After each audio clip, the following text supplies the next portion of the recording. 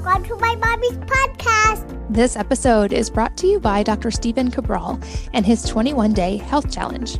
If you've struggled to lose weight or keep it off, or you're tired of fad diets and cleanses only to be disappointed by the outcome, this might be the solution for you.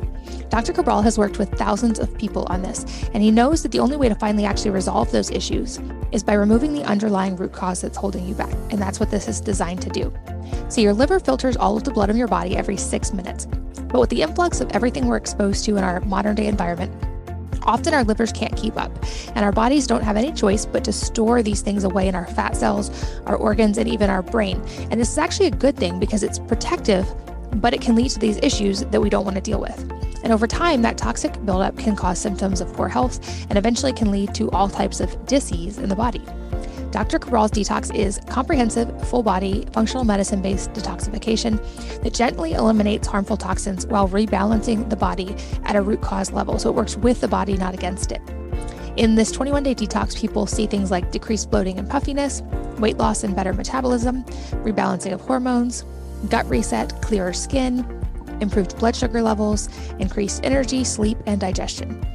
And this is your chance to hit the whole body reset button and get guaranteed results from a very highly research-backed doctor.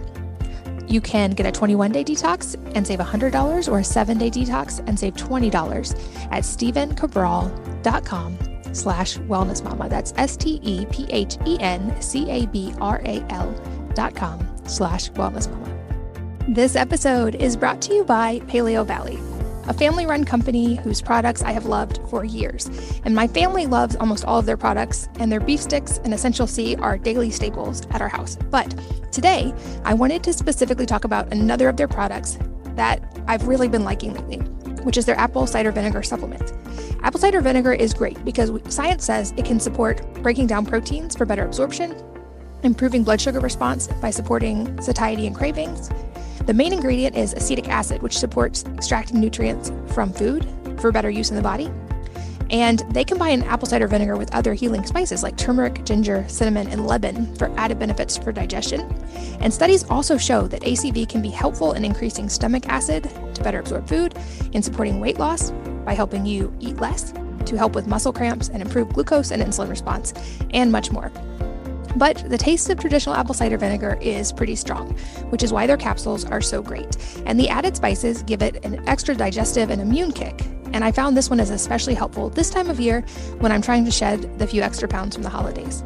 You can check out their ACV supplement and all of their products at paleovalley.com/mama and use the code MAMA15 to save 15% on your order. So again, that's PALEOVALLEY.com/MAMA and the code MAMA15 to save 15%.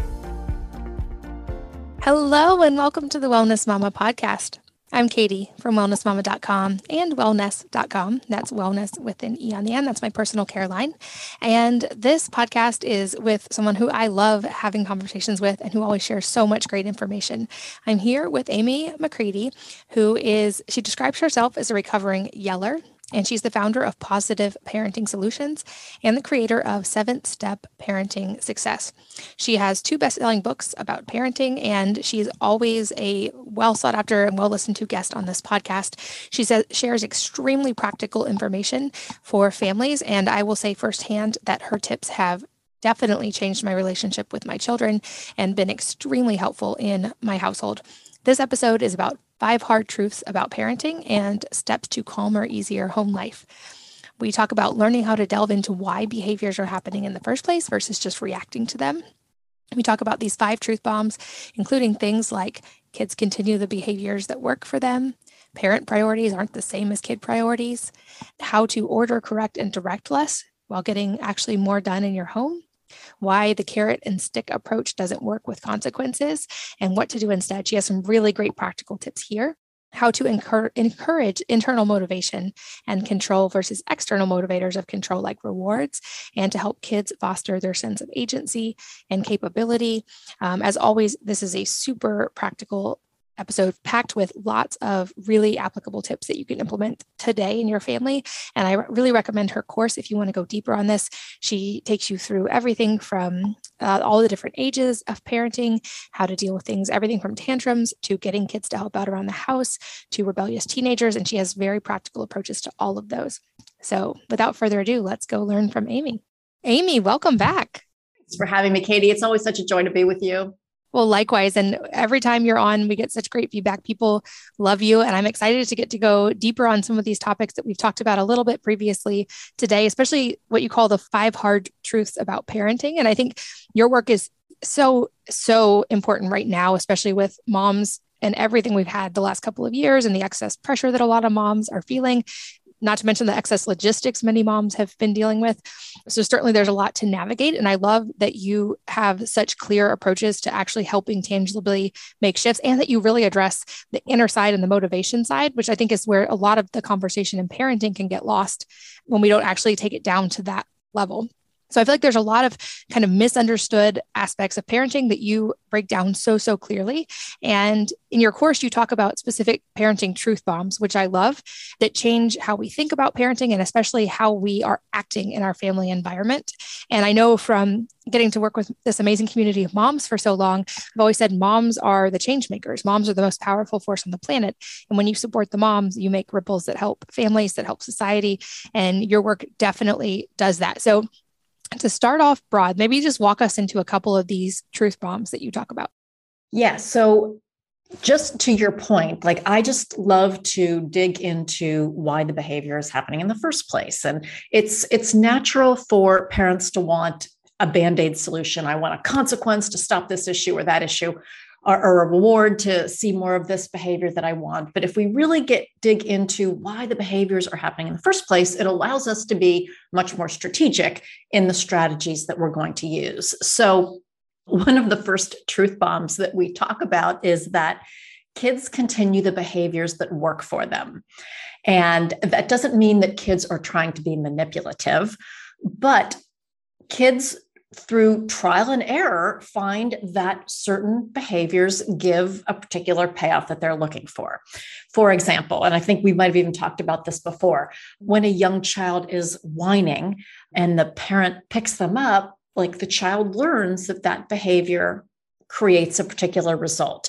Again, she's not doing it to be manipulative, but she doesn't have the verbal communication skills to explain like, hey, mom, I've been away from you all day at daycare, and I know you're busy trying to make dinner and you're multitasking and like you're looking at your phone. But like what I really need is your time and attention right now, but I can't communicate that to you. And so all I know how to do is hang on your legs and cling to you and whine, because when I do that, you'll pick me up. And so that's one example of how a behavior works for a child. For older kids, we know that kids have a need for personal power. They need to have some control over their own lives. And for a lot of kids, they don't feel like they have a lot of age appropriate control. And so one of the ways that kids will get a sense of control is pushing their parents' buttons, triggering them, because that gives them a certain reaction. It's not the kind of positive power they really want and positive control that they really need, but it's still a sense of control or power in what sometimes feels like a powerless situation for them. So again, kids aren't trying to be manipulative. They're not trying to give us a hard time, but they go about through trial and error, finding ways that give them the hit of attention they need, the connection that they want, or that hit of power that they have to have. And they'll get that one way or another. Yeah, I love how you explain that. And I think of you as like the functional medicine approach to parenting, because it's like in nutrition and health, often if you hyperfixate on a symptom and you just try to treat the symptom, you miss the reason why the symptom's happening in the first place. And I love that you apply this to parenting and say like, yeah, you could do a quick fix that addresses just this particular thing. But if you're not stepping back and understanding why it's happening and then kind of fixing that initial thing that's causing it, you're just going to keep repeating that same pattern of whatever the thing that's happening is. And I love that point too about, kids are natural connectors of dots, and that's amazing. They're designed to be like that. That's how they learn languages and how they don't get discouraged and how they have creativity and all these amazing things. But that means you're right. They're not being manipulative, but they're paying attention and their brains are so hardwired to find patterns. So when we routinely do things in response to something they do, their brain is perfectly suited to go, oh, cause and effect. This is how I get this outcome. And it comes from, I know in our other episodes, you've talked so beautifully about their need for belonging and significance, and often it going back to those. And so I think when we can step back and take that broad approach, it really helps us understand where they're coming from versus react to what they're doing. Katie, to that point, everything that we teach in our program is based on the work of Alfred Adler and Adlerian psychology. And Alfred Adler said that children are excellent observers, but poor interpreters. And I think that crystallizes it, right? Because the child observes that when I hang on her legs, she will pick me up, but doesn't understand how to really get the connection and attention that she wants. Or when a new sibling comes into the family, the older child observes that when that little baby cries and fusses and poops in his diaper, mom or dad are on it and giving the attention and spending time with that child. And so very often you see that regression with the older child when the new sibling comes home, because again, the child observed correctly, but didn't interpret properly how to get what they need in terms of that attention and the belonging and significance that you mentioned. And it seems then like the antidote to a lot of this is if you identify that core need, finding a way to give them what they actually need without them having to do a behavior that might be the behavior you don't want them to do. Can you give a couple examples of that? Absolutely. And I think we've talked about this in a previous segment. So instead of having the child try to get your attention or that connection that they need through the negative behaviors, why not front load what the kid really needs, right? And so one of my favorite tools to do that is called mind, body, and soul time. And mind, body, and soul time, some of your listeners probably already know, is spending 10 to 15 minutes with each child one-on-one every day, where you are proactively and positively filling their attention bucket. And so the definition of mind, body, and soul time is one-on-one time, one parent, one child, where you are fully present in mind, body, and soul. So there are no distractions. Your phone isn't around. The other siblings aren't around. If you have a partner, they're not around. It's when, that child has you completely to himself, and you're doing what that child wants to do for that 10 minutes. And so talk about a hit of emotional connection. They have you all to themselves for that 10 minutes, and a hit of power, because for once in this kid's day, she gets to call the shots on what you're going to do, because so much of a kid's day is adult directed, either parent or teacher.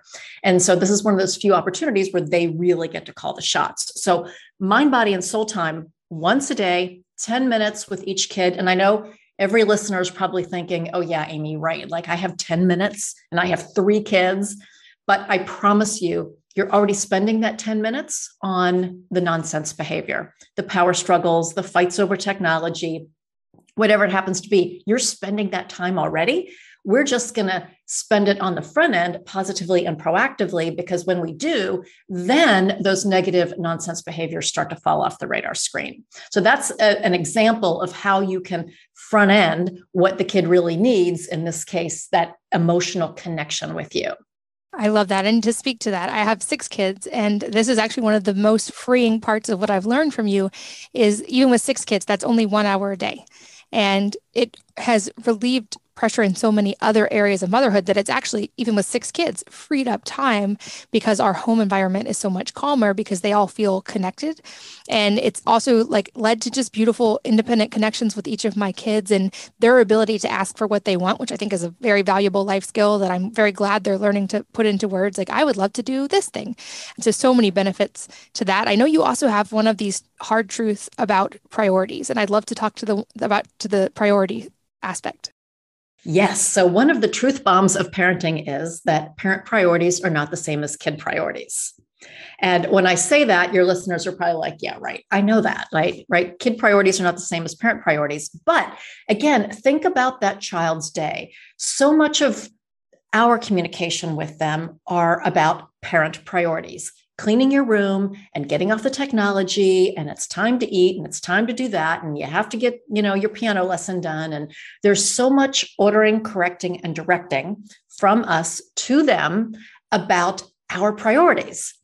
But if we're not meeting their priorities, like the need for emotional connection through mind, body, and soul time, you can see where the kid's going to be like, no, I've had it. I am pushing back. And so the lesson there is that if we're constantly pushing our agenda and our priorities, we are going to have power struggles. Like that is a guarantee. So we had better be using effective strategies from the toolbox to be able to get those things done that aren't necessarily our kids' priority. But the other key thing is that if we're not meeting their emotional needs for emotional connection and attention and positive power, it does, we're going to continue to struggle there. So just that realization, like, oh yeah, my kids don't really care if the room is clean or if there's a wet towel on the floor. That's my priority. And they could care less about that actually. You're right. That seems like a simple thing, but it's so profound because, and as moms especially, often our priorities seem logistical. Like the house needs to be clean, food needs to be on the table. We have to get all these places. And so we get swept up in this idea of we all need to be on the same page about these priorities without really stepping back and asking, like, what are their actual priorities and how could I align their motivations to actually want to help accomplish these same things, and what do they need to feel supported? And I think when we look at it like that, it changes the whole conversation completely. And I think this also ties into another one that you mentioned about, I think number 3, that I think when you say it, every mom's going to be like, oh, well, yeah, that's true. But I haven't thought about it in that particular way before. Yes. So truth bomb number 3 is that human beings are born with free will. And again, duh, we all know that, but think about how that relates to your kids' behavior. Again, I don't know about you, Katie, but my personality tends to be a little bit on the controlling side. I'm very type A. I want things done a certain way. And the more that I, again, order, correct, and direct, the more I want things done my way, the natural reaction for any human being, large or small, is for them to push back because nobody wants to be told what to do. Nobody wants to be pushed around, because we are all born with free will. And I always tell parents, like, it doesn't matter if your child is 18 months old or 18 years old, they have the free will to listen to you, to cooperate, to do the right thing. And they have the free will to fight you every step of the way. So how's it going to go, right? And so that requires us to use strategies that are aligned with their free will, having them have some say-so in the way things are done. Again, not that they rule the roost, but my goodness, we have to give them some sense of decision-making opportunity for littles all the way up to the bigs, or they're not going to have the opportunity to exercise their God-given, in their DNA, need for free will, right? So for all kids, we really we talk about creating a decision-rich environment. And that means that everybody has the opportunity to weigh in on things. So for little kids, it's things like, do you want to use the blue towel or the yellow towel? Right? Do you want to use this toothbrush or that toothbrush? Again, it's a decision. I always say decisions equal power. So every decision that a human makes, they're getting a little hit of power. They have a sense of agency over their own world. For bigger kids, it can be, helping plan the menu for the week, right? Or if you are a homeschooling family, doing the lesson, getting involved in the lesson plans. There are so many opportunities within the family environment where we can bring kids into the decision-making process that give them a sense of agency and let them feel like they have some sense of control over their own lives because they have free will. And in the end, the decision on whether or not they listen, cooperate, do the right thing, it's always their choice. Yeah, I don't think we can overstate how important that is, and also how it changes the whole energy of the home when I think parents come from a place of respect for that. I think any mom who's ever had a 2-year-old understands logically that you cannot actually force a child to do anything. And if you want an exercise in futility, attempt it with a 2-year-old, certainly. But I think it touches on that importance of agency, which often maybe gets overlooked, especially when things get busy and overwhelming in the parenting dynamic. But how you talk about age-appropriate control, I think that's such an important piece because the goal is that we're raising adults, we're not raising kids. And so I had always thought of it as by the time they're even young teenagers, I want them to have the agency and have the skills to be able to be largely self-sufficient and to be there more as a guide for the bigger decisions or the harder things, but they're so capable by that age of understanding, and by young ages as well, understanding so much. Maybe what are some tangible ways to support them at different ages in that age appropriate control, especially as we I have a bunch of teenagers now when they're in that phase where they are psychologically supposed to be separating and independent and being able to make decisions. Any tangible tips for guiding them into that? Absolutely. And I want to just go back for 1 minute, if you don't mind, Katie, when we were talking about sort of like who has the control, just in the parenting strategies that we use, we can affect their sense of agency. So there is this sort of belief in some parenting that, we have to use the carrot and the stick approach, right? I'm going to reward the behaviors that I want to see more of, and I'm going to punish the ones that I'm trying to change. And just that philosophy fosters an external locus of control, external agency. So the child's not making a decision or a choice because it's the right thing to do. It's because what their internal compass is directing them to do. It's because, they're trying to get this reward or the gimme, again, this external force that's affecting their behavior or choices, or they're trying to avoid this punishment, this bad thing that could happen if they make that choice. So it's not their internal compass directing their behavior. It's these external forces. And that's what we're really trying to get away from the parenting strategy piece, because as you said, we are raising kids who are going to go out into the world, and we want them to have good decision making. We want them to make good choices because it's the right thing, not because there are these external forces of reward and punishment that are influencing what they say. Influencing what they do. So you asked the question. I totally took a tangent there, but I felt the need to mention that.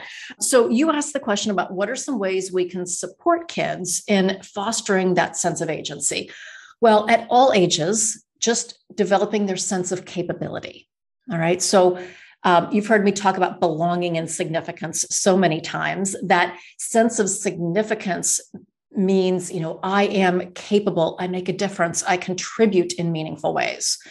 And that gives them a sense of agency and control. And so at all ages, we should be fostering their sense of capability by training them on age-appropriate tasks. So for little kids, it can be self-care activities.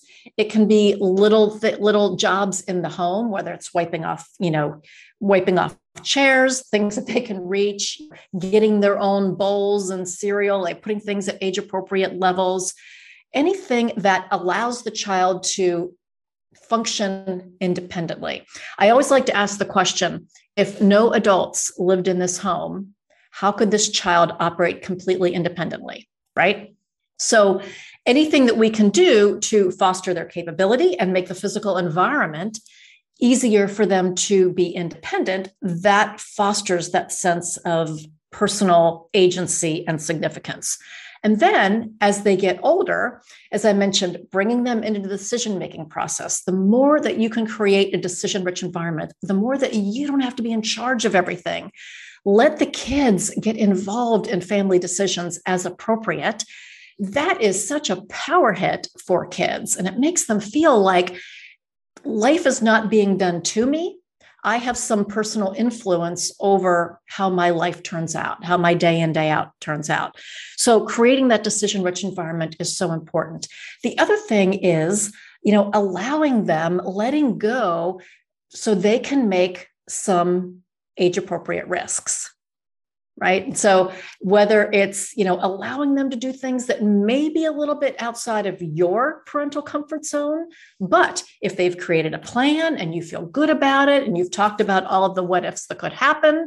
And again, this could be a 6-year-old or a 16-year-old, but showing that you have the confidence that they can do new things and take reasonable risks. Those are all things that develop their sense of personal agency.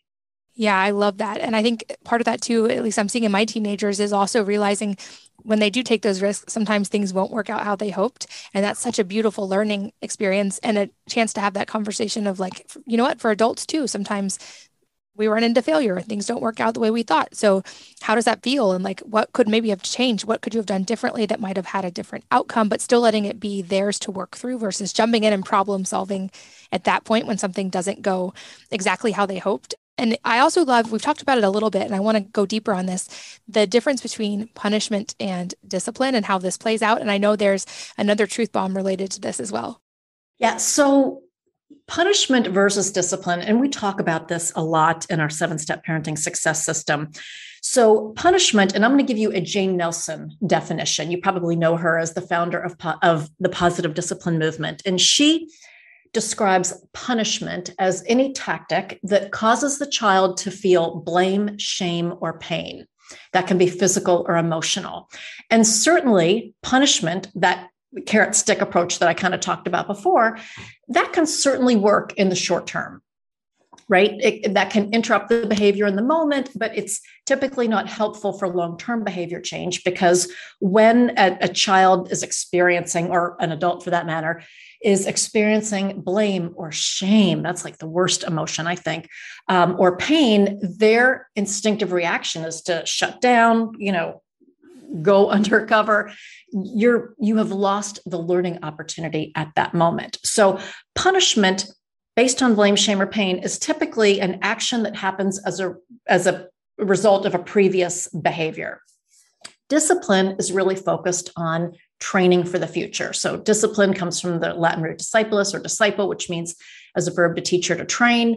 And so there we're always looking for the training opportunity. Yes, kids will mess up and they will be held accountable and all of those things, but any strategy that we use with kids should always be through the lens of, is this helpful? And is this going to further their skills, their knowledge, to help them make a better decision in the future?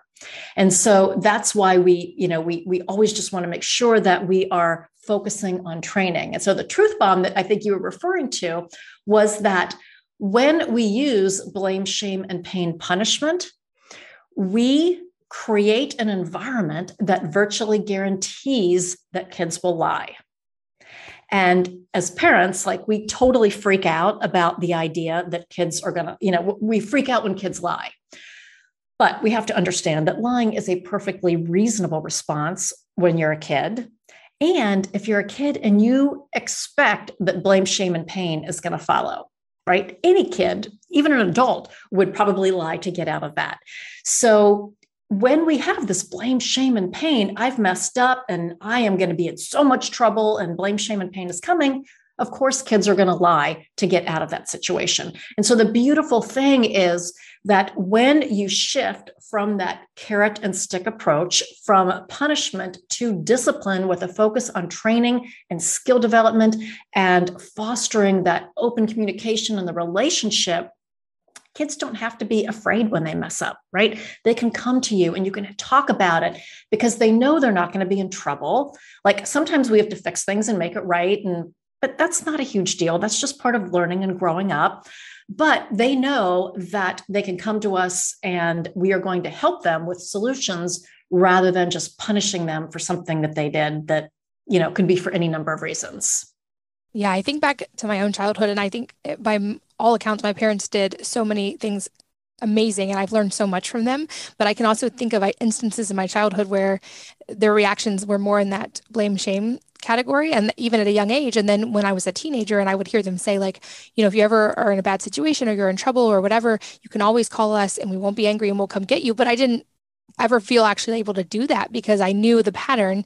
And so it's learning these things early at a lower cost environment when they're young to build that trust so that when they are older, they do actually feel comfortable. I saw a beautiful quote the other day that said, when my kids mess up, I hope that their first thought is I really want to call my mom, not oh, mom's going to kill me. Oh, absolutely. Absolutely. I love that. And, it's so funny. I was just having a conversation the other day with somebody one of our Positive Parenting Solutions students who had seen a therapist for some challenges that her daughter was having. And so the parent is in our program and has a focus on discipline and training for the future and that sort of thing. And the therapist actually had recommended this very harsh punishment after the fact, after the kid did this thing. But so often with our kids, they're not they're not trying to do the wrong thing. Very often, especially with younger kids, they have a lack of impulse control, or they don't have the skills yet to manage their really big emotions. Like there's so many reasons why kids make what we perceive as poor choices. But if all we're doing is punishing them for that, it only reinforces the feeling that I must be a bad person, I'm a bad kid. And it doesn't do anything to help that child with the skill development to prevent the behaviors from happening in the future. So important. And this kind of segues perfectly into the next truth bomb, which is a hard lesson I've learned largely from you in parenting, and also that I see applying in business, which is anytime within the culture of whether it's family or my team in business, that there's a problem, the vast majority of cases, I can trace that back to a leadership problem, which means that is great because that means I actually have some ability to change that course at that point. But I think this is also very applicable here and maybe a hard one for parents to hear. I know it was like a hard shift for me to realize is like when my kids are doing these things, step back and go, oh, okay, is this actually a parenting problem? But let's talk about this number 5 truth bomb. Yes. So the truth bomb is that misbehavior is never just a kid problem. And there's a parenting educator, Allison Schaefer, who said it differently. And she says that misbehavior is a co-created experience. And I think that's a great way to put it too. We so often think we have to fix our kids, but we don't take personal responsibility. And this is not about pointing fingers or blame or any of that, but it's just a fact of human life. Like even between two married partners, I say something that triggers my husband and then he says something back. And so like, whose fault is it? It's always a co-created experience. And so with our kids, this is such a wonderful opportunity because if we can adjust our reactions, then we're 50% of the way to solving a lot of those behavior issues. So one of the things that we always look at is our personalities. So in our program, we have parents go through this parent personality assessment. I know you're already familiar with that, but it helps you identify how your natural bend, like how your natural personality brings out certain behaviors or responses in your parenting. So mine is very controlling. And so my personality naturally invites power struggles. That's my natural bend. And so if I'm not aware of that, and if I don't use strategies that are more effective, then I'm going to have one power struggle after another with the important people in my life.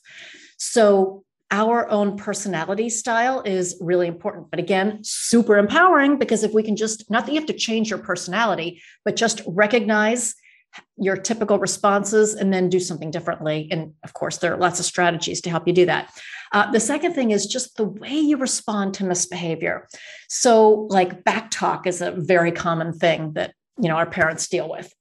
And so when the kid talks back, gives some sassy remark, the parent has a choice in that moment, right? Like you can respond back with power. Like, who do you think you are, young man, to talk to me that way?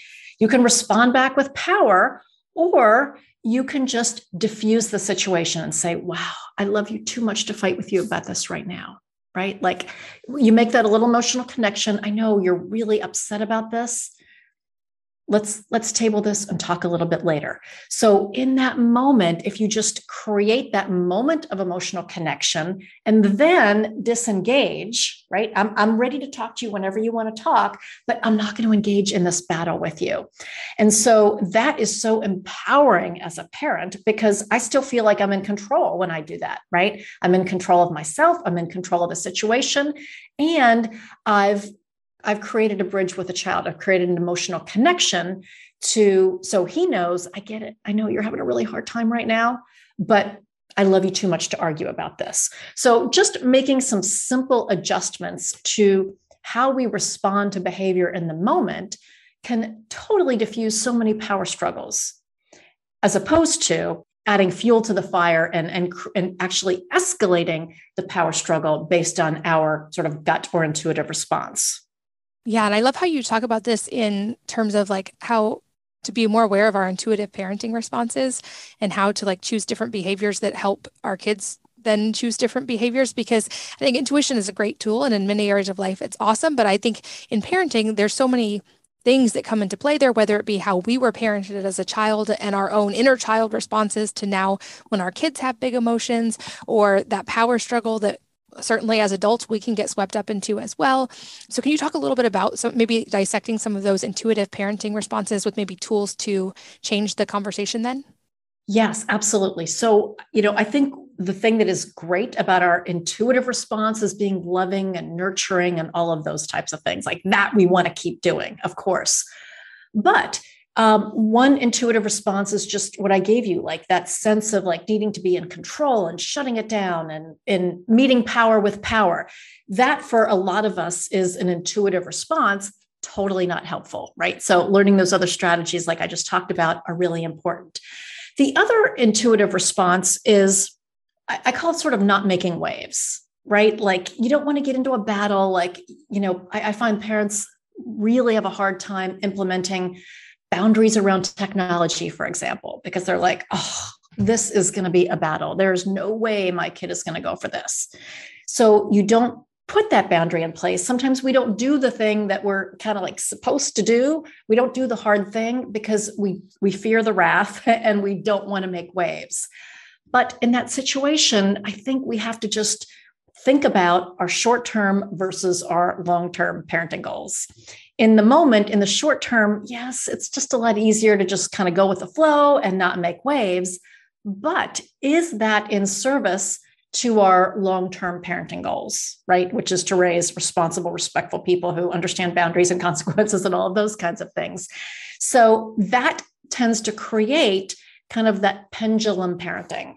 So where the pendulum swings back and forth between, being too strict and tons of rules and, really in control all the time.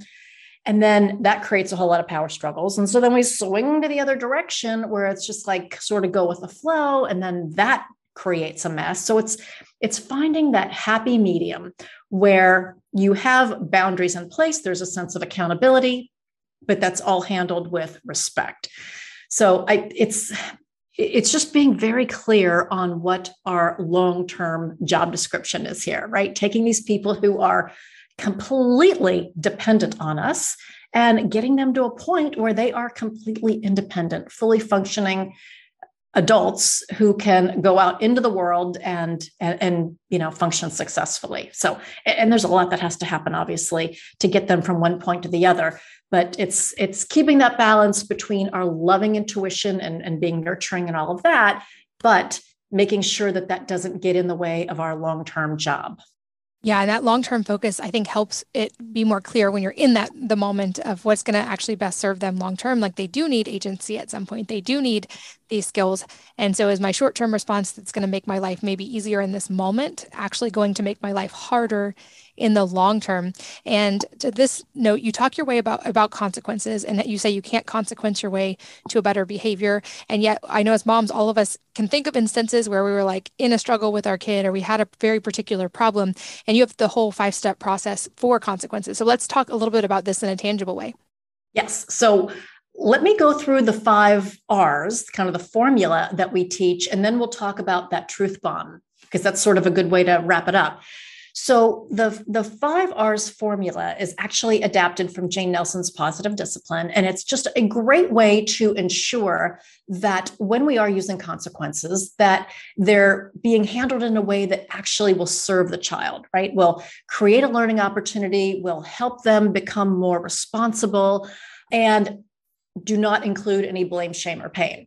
So the first of the 5 R's is that the consequence is respectful to the child and to the adult.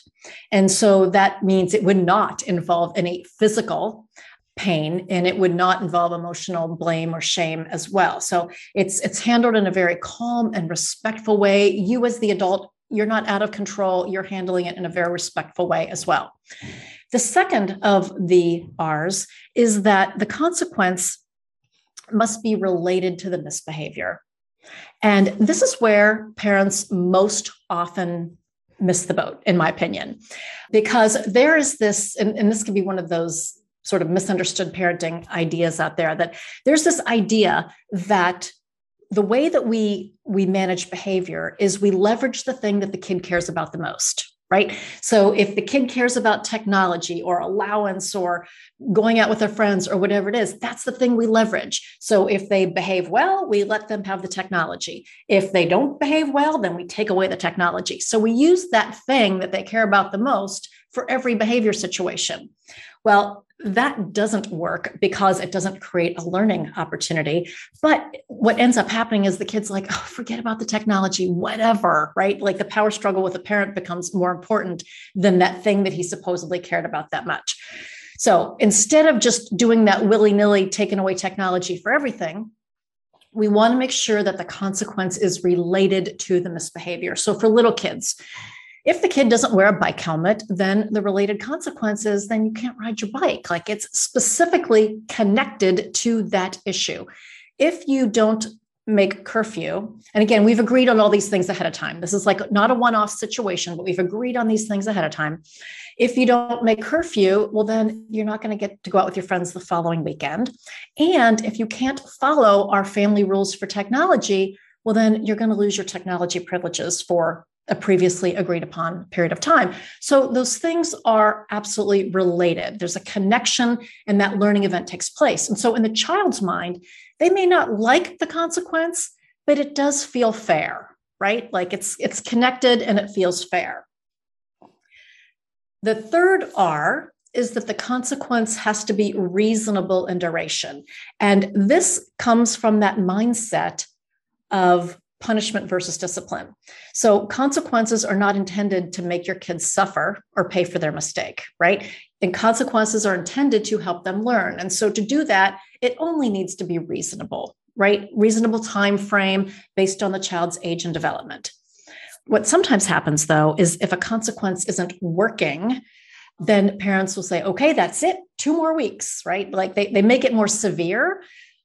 If the consequence isn't working, it probably means that it was not set up appropriately in the first place, or more likely that consequences were not the right tool.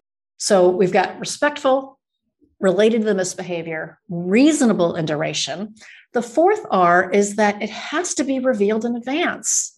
Like you can't just do consequences willy-nilly. You have to have a conversation about that ahead of time and talk about, I've noticed we've been having some issues around technology. It seems like when I ask you to turn off the iPad, either you ignore my request or there's a lot of moaning and groaning or begging for more time. And, that's not okay because we do have technology limits in our family.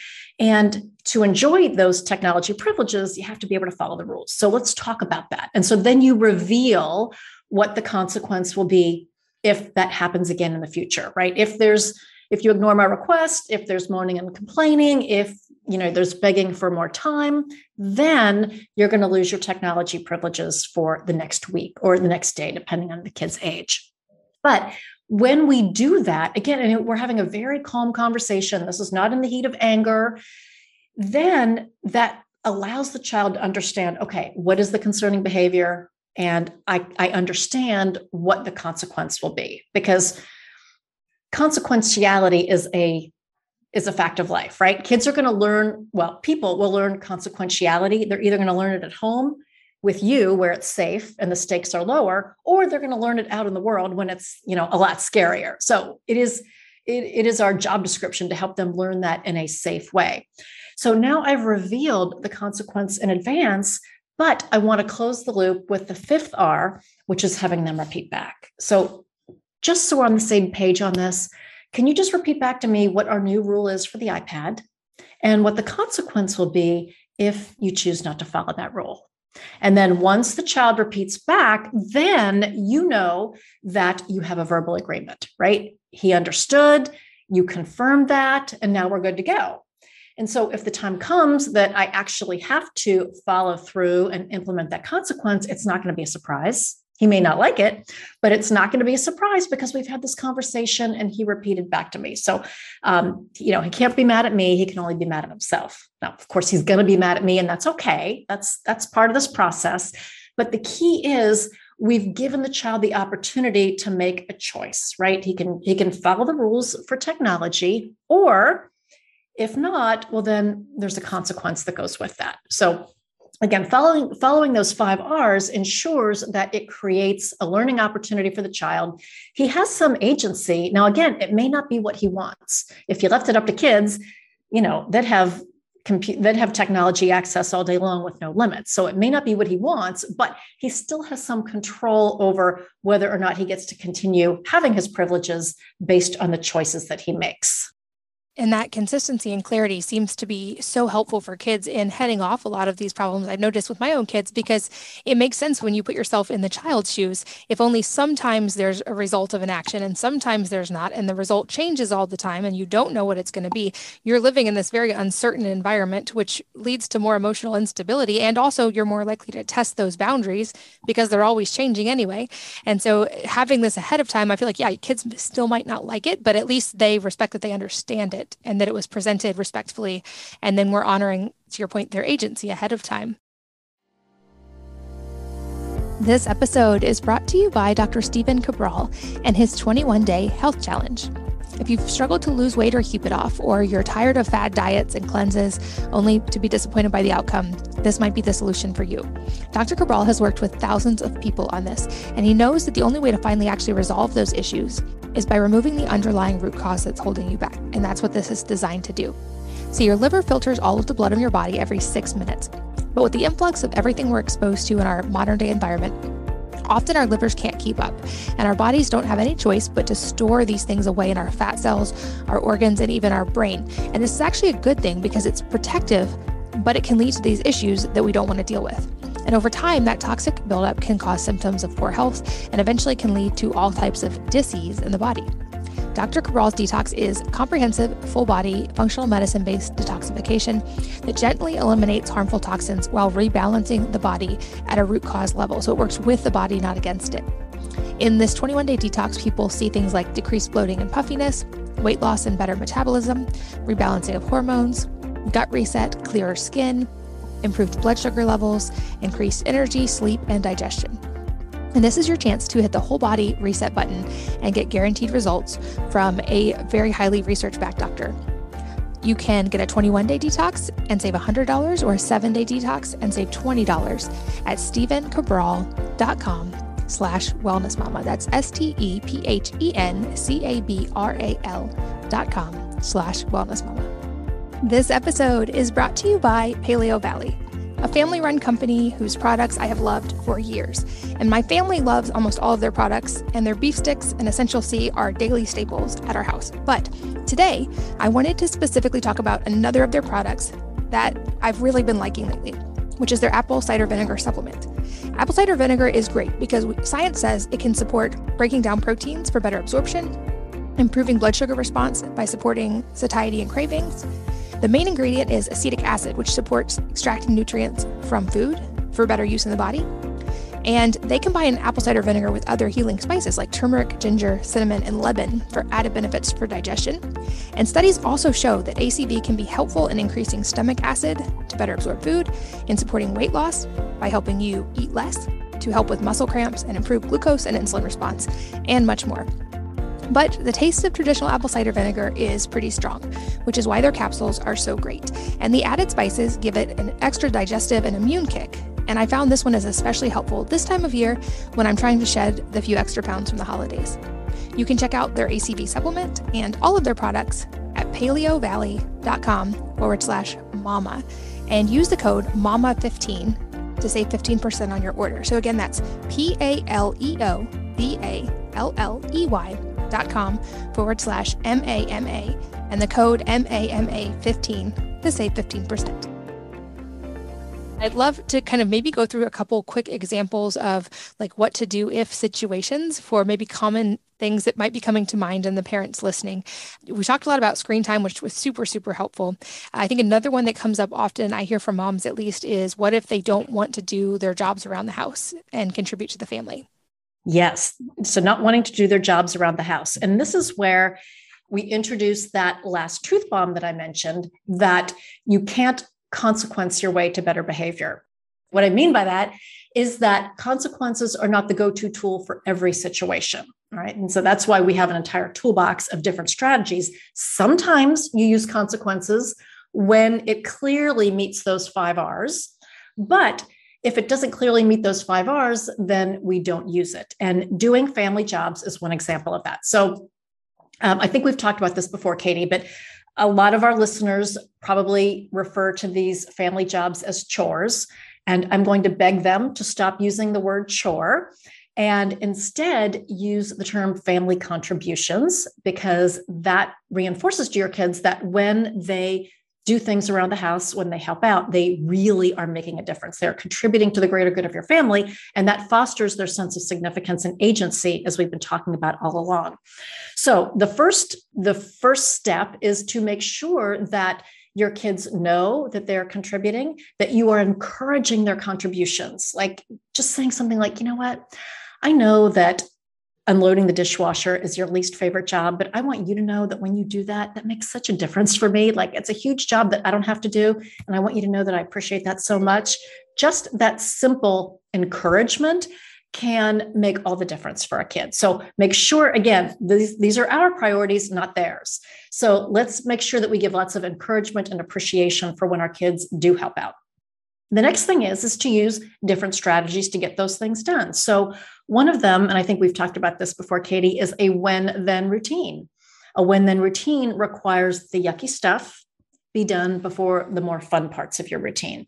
So if your kids are normally allowed an hour of technology time, your routine should always be set up so that when your homework is done and your family contributions are completed, and I've checked them if that's necessary in your family, then you can enjoy your technology time.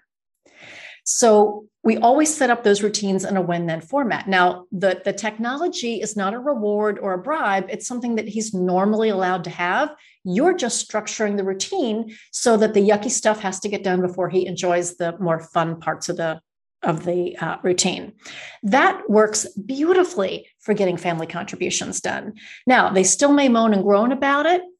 You just let that go in one ear, not the other, and just say, when your jobs are done, then you can enjoy your technology. So that's one example. Another one that I really love is to invite cooperation. So again, these are our priorities and not our kids. And so sometimes it's nice for kids to have agency in whether they do those jobs or not. So maybe it's something outside of their normal responsibilities. Maybe, you have a call right after dinner, and normally, you might be cleaning up the kitchen, but you might say, hey guys, I have a call right after dinner. Anything that you could do to help out with the kitchen would be amazing. All right, or whatever it is. Anything that you can do to help out with that, putting the laundry away, would be amazing. But when we give kids the option, anything that you could do to help, and we give them the choice, and we have to be fully prepared that they may be like, nope, I don't want to do it. But I'm telling you, 90% of the time, they will do it when you invite participation or cooperation rather than demanding it. Again, it's giving them the power, the agency on how things are done. The other thing that I will tell you is that if you are doing mind, body, and soul time on a regular basis, right? Katie's nodding her head. Yes. If you are doing mind, body, and soul time on a regular basis, your kids, I promise you, will be so much more cooperative in doing the things that are your priorities, like the family contributions. So it all works together to create an environment where everybody has that sense of belonging and significance, and we're all working for the greater good. We may not enjoy those jobs. We may not love all the rules that are in place, but we're going along with everything because we're working as a team, working as a family. That's just how we roll. Yeah, I love how you lay that out. And I know I will make sure we have links to your course as well, because that was a game changer for me personally. I think another one that is a high stress point for a lot of moms with young kids is the temper tantrum power struggle scenario that happens with little ones. And I know you have some really specific, helpful suggestions for these instances as well. But I know that one emotionally to moms can often feel overwhelming. And I think there's a really beautiful opportunity in those to make sure they have the space to feel and affirm their emotions and also guide their actions. And you explain this so well. Oh, well, yes, the temper tantrum is so stressful for parents. And it's not just for littles, right? It's for bigger kids too. Anytime kids are not in control of their emotions, that's really scary for us. So I think the most important thing is for parents to adjust their mindset. And so very often we view a temper tantrum or a meltdown as a behavior issue. And it's not, right? 99 times out of 100, it is just the child is having a really hard time with their big emotions. They don't have the skills to work through a transition, or they don't have the skills to manage big emotions or disappointment or whatever it is. So again, thinking about our job description, that is to help them build those skills. So in the moment when that temper tantrum happens, if we can stay calm, right? And just remember, like, it's okay. Every parent goes through this, even if it's in the middle of the grocery store. If we can just stay calm and help them calm down and then transition out of those big feelings, that's going to be the most helpful thing that we can do in the moment, letting them know that we are there. We get it. It's hard. It's hard. If we create that empathy in the moment and that emotional connection, then we can start to transition them out of it.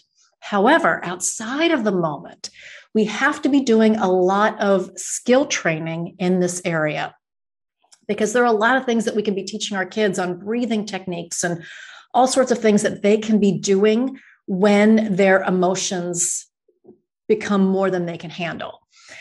And even though we're doing all of these things outside of the moment and the breathing training and all of those things, there's no way they're going to be able to remember that in the moment. And so again, that is our job in the moment, is to be the bridge, to take that child from that super escalated tantrum meltdown that they're having and move them to a place where they can start using some of those strategies that we've worked on outside the moment, the belly breathing, whatever it is. But we are there with them side by side to help them through that, as opposed to viewing it as a misbehavior that, we've got to crack down on.